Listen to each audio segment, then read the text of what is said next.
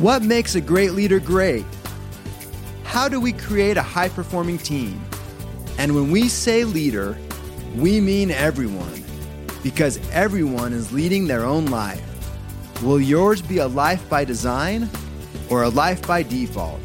Those are the big questions, and this podcast will answer them. Welcome to the Becoming Your Best podcast, where we help you apply the 12 principles of highly successful leaders, because great leaders will produce great results.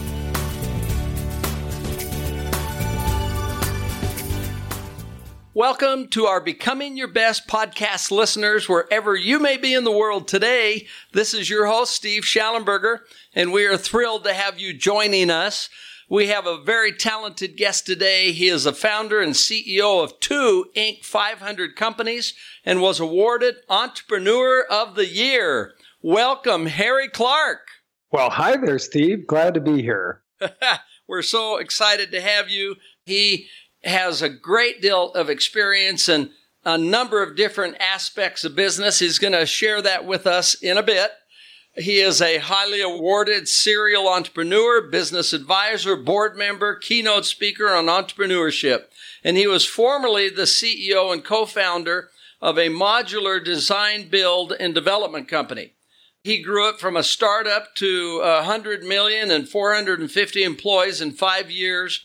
As you're going to see very quickly, Harry knows both sides, every side really of business, and this is going to be so fun for us to be able to talk about.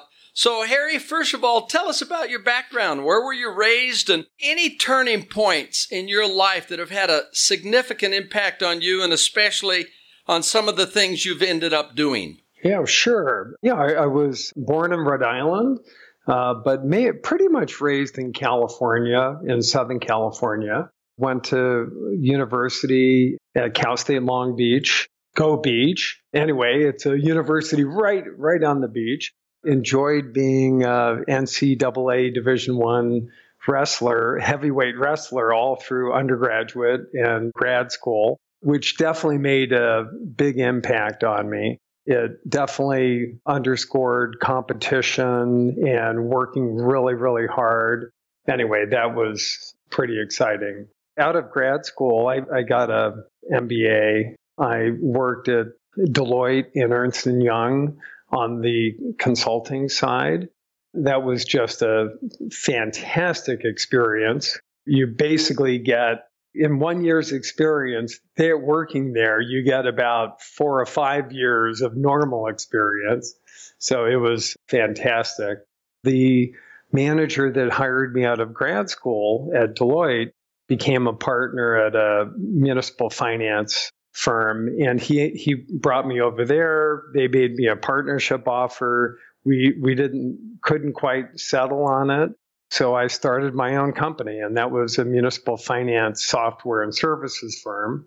Grew it to be the largest in the U.S., and in about 7 years, sold it to a Fortune 100 company for a huge pile of cash, which kind of set us up for life, if you will, financially. And then started the modular business that you talked about. Well, that's an awesome background, and thanks for sharing. Those are huge experiences that have had a big impact.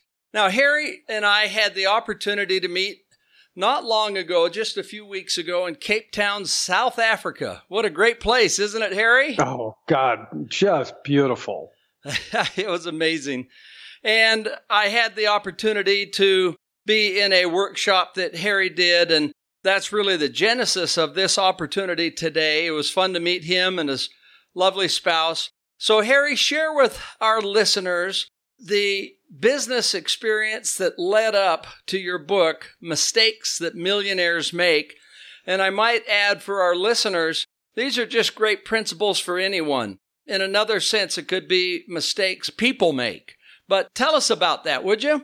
Yeah, so the modular company that you had referred to, after 5 years from a startup, literally there were 5 of us. We had 450 employees and 100 million in sales. We had bookings for 200 million for the next year. And by the way, this is in 2004. And so we're just growing. It's taking off like a rocket ship. So we went out to raise $20 million in private equity money. I had been funding it completely myself. We had 5 different offers for $20 million in equity for a 20% equity stake in the business. We selected one that said they could get us the money in 30 days. Everybody else was at 70 to 90 days. So I figured, okay, the sooner the better because of how fast we were growing. And literally, the day that we were set to close, the private equity member had basically thrown me over a barrel. And the way he did that is that the Friday before closing on Monday, he had his manager convince my CFO to blow out all of our remaining cash so that on Monday, when they put in the $20 million, the payables would be caught up and lines of credit would be paid. But instead, what they did is the owner of the private equity firm called me and said, Harry, we're set to close. We love your company.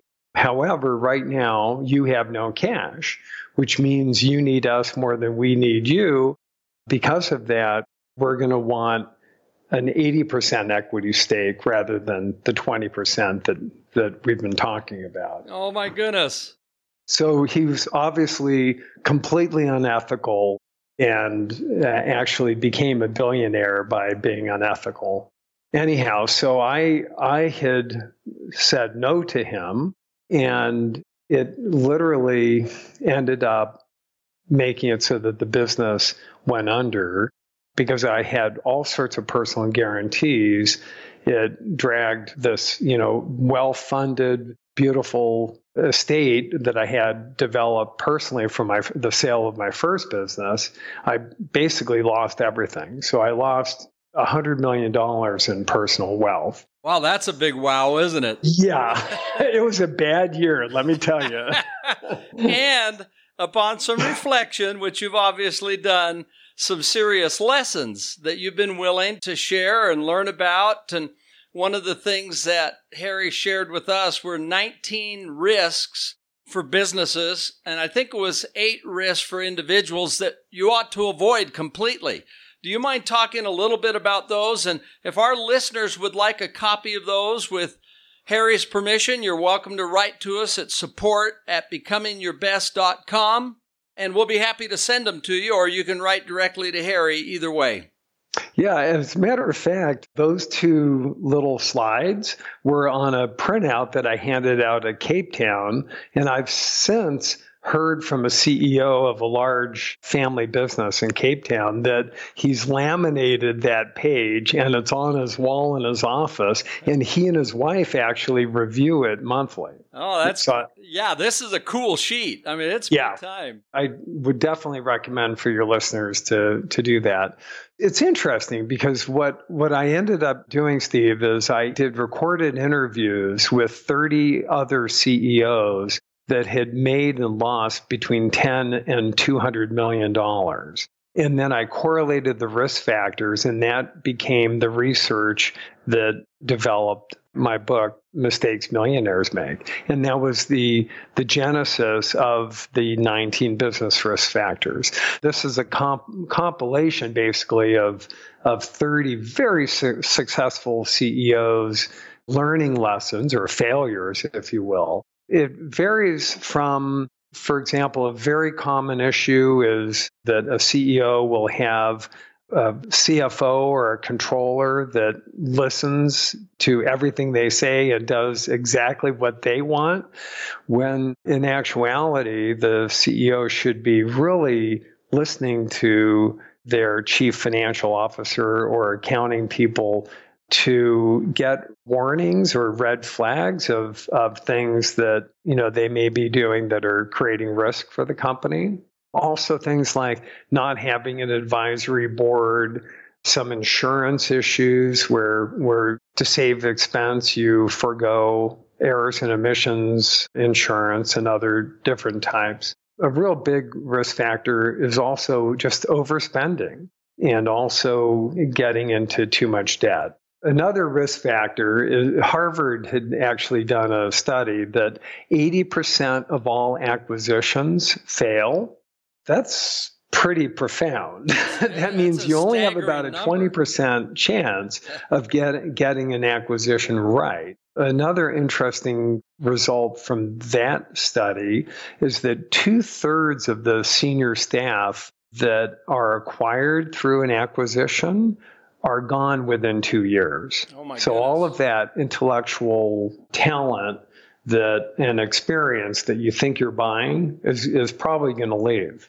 Oh, that's just staggering, isn't it? Oh, it is. Those it numbers? is. Man, and imagine how many billions of dollars are basically burned up through failed acquisitions. I mean, it happens every day.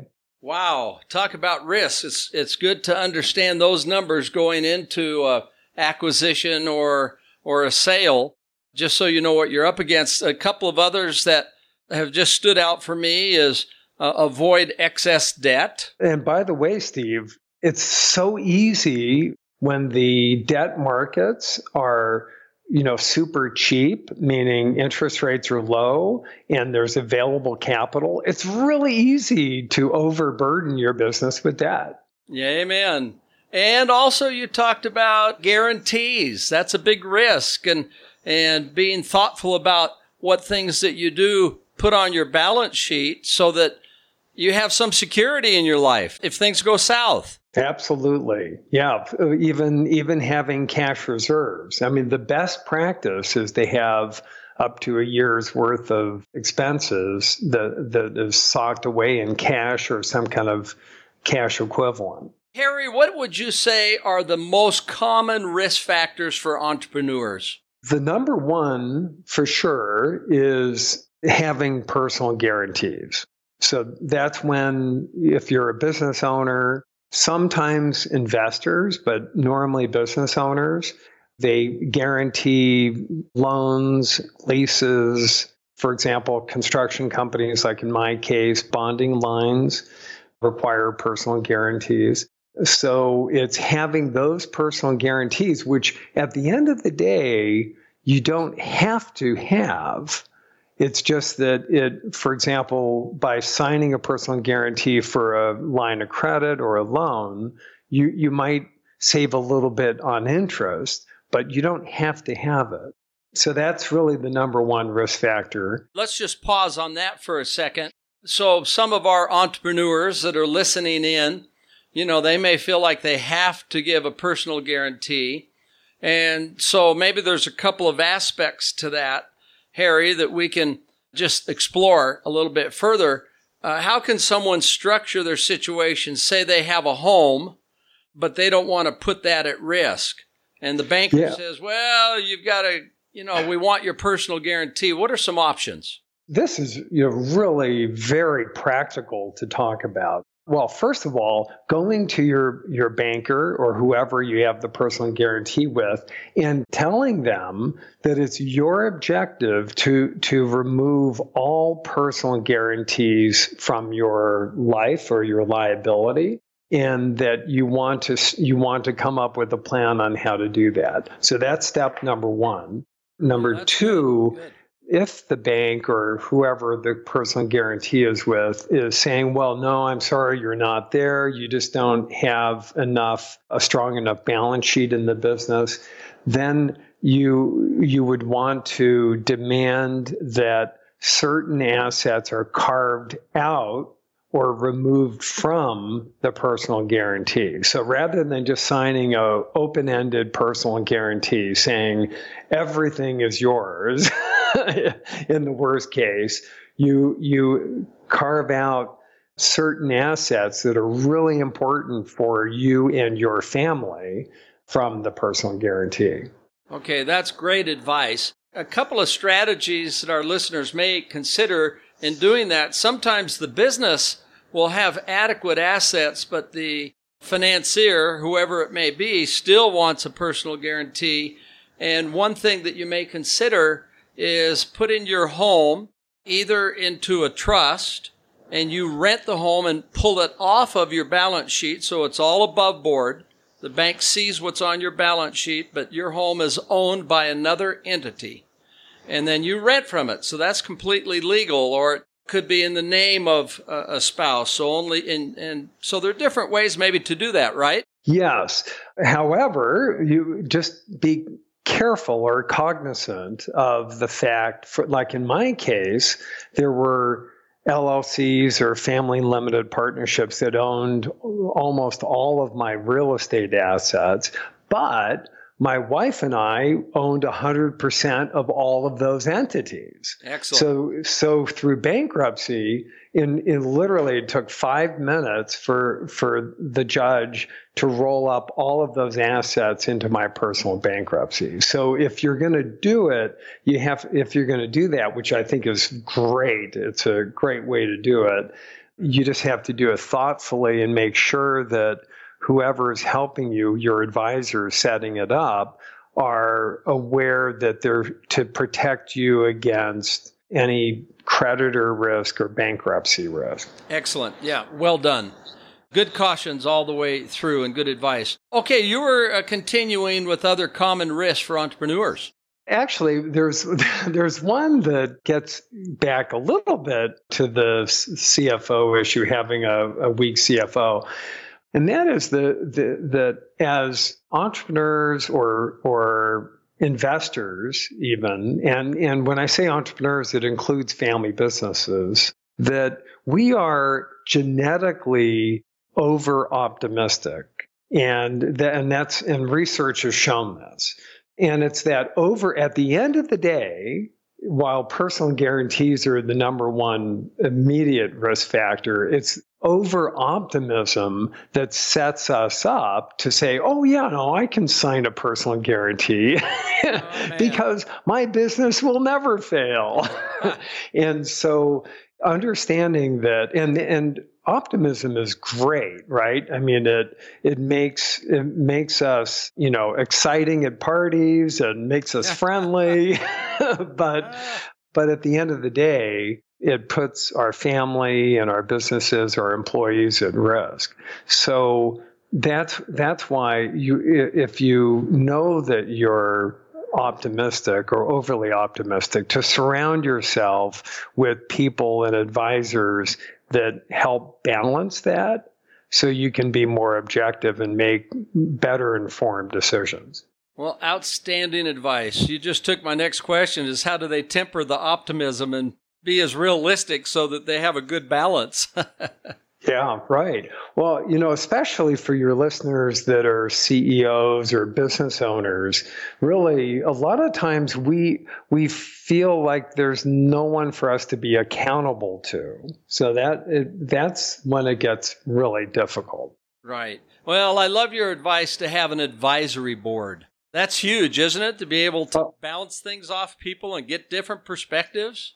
Absolutely. And the best advisory board is made up of members that challenge you, that they don't just agree with you, right. That they actually challenge you and question things and make it a little bit uncomfortable, a little bit difficult. That's a really good advisor on an advisory board. What's your best advice, Harry, for individuals to be financially sound, to try to eliminate the risks in their own life?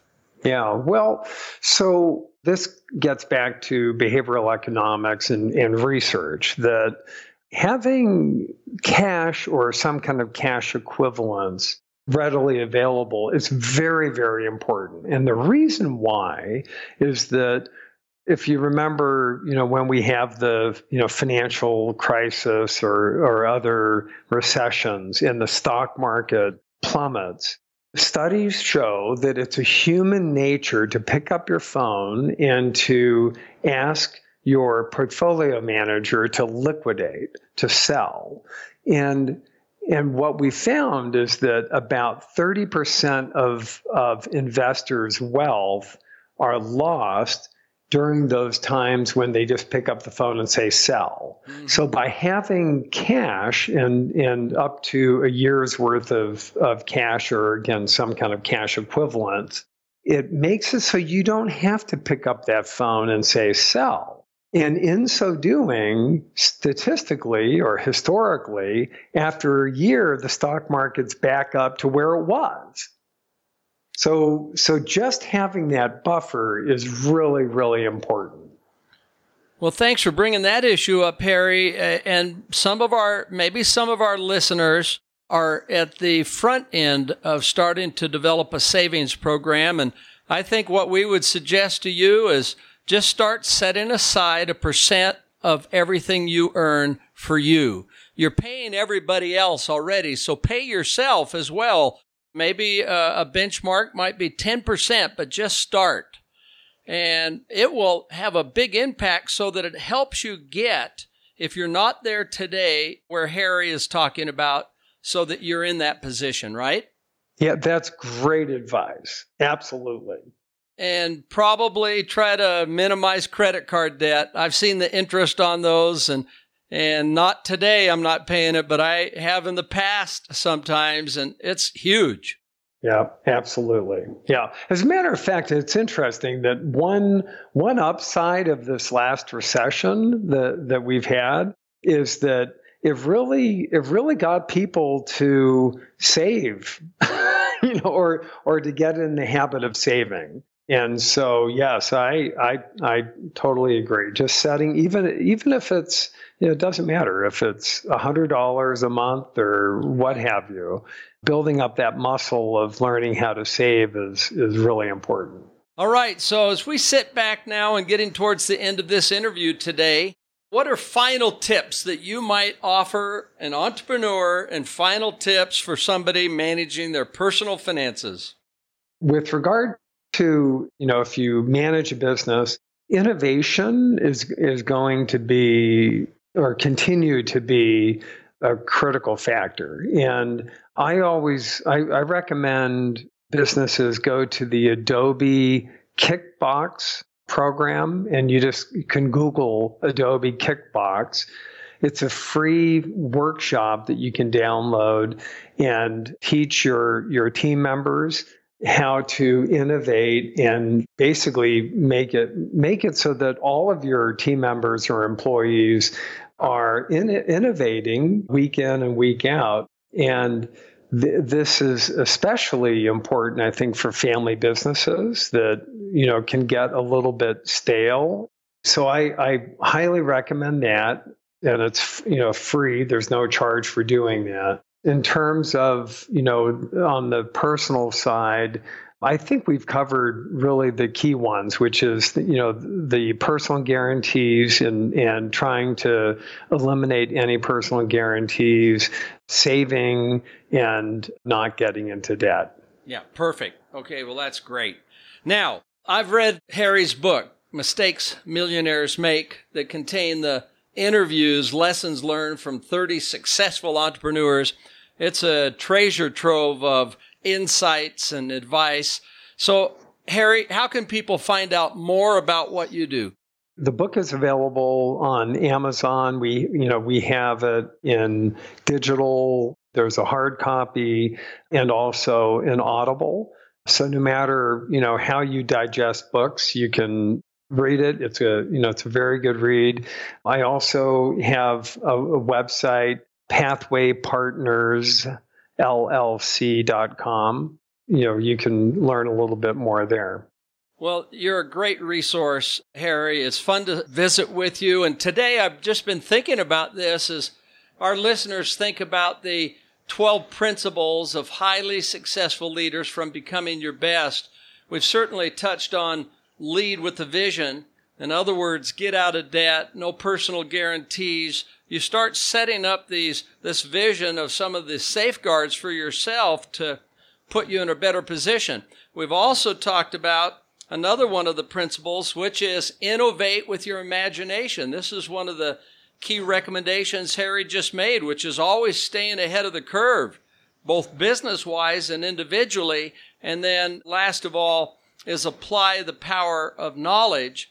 And that's what we're doing today. It's when you have these perspectives that we've been talking about, it has a tremendous impact on your behavior of getting to a better place. These all contribute to being highly successful ultimately in your life, becoming your best, which is a process.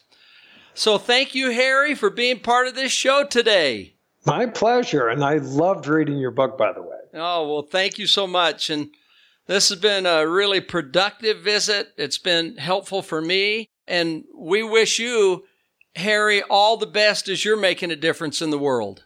All right. Thank you. And you keep up what you're doing. Okay. It's great. Thank you. And to all of our listeners, never forget, you too can make a difference every single day.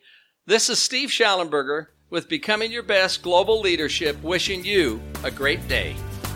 Thank you for listening. Would you like help to apply the 12 principles of highly successful leaders in your life, in your family, or in your organization? Call us today at 888-690-8764 to speak with a helpful representative to evaluate your situation and how we can help. Or you can visit becomingyourbest.com. Whether it's a corporate training event, keynote, workshop, trainer certification, or personal coaching, it would be our pleasure to serve your needs. Once again, call 888-690-8764 or visit becomingyourbest.com today.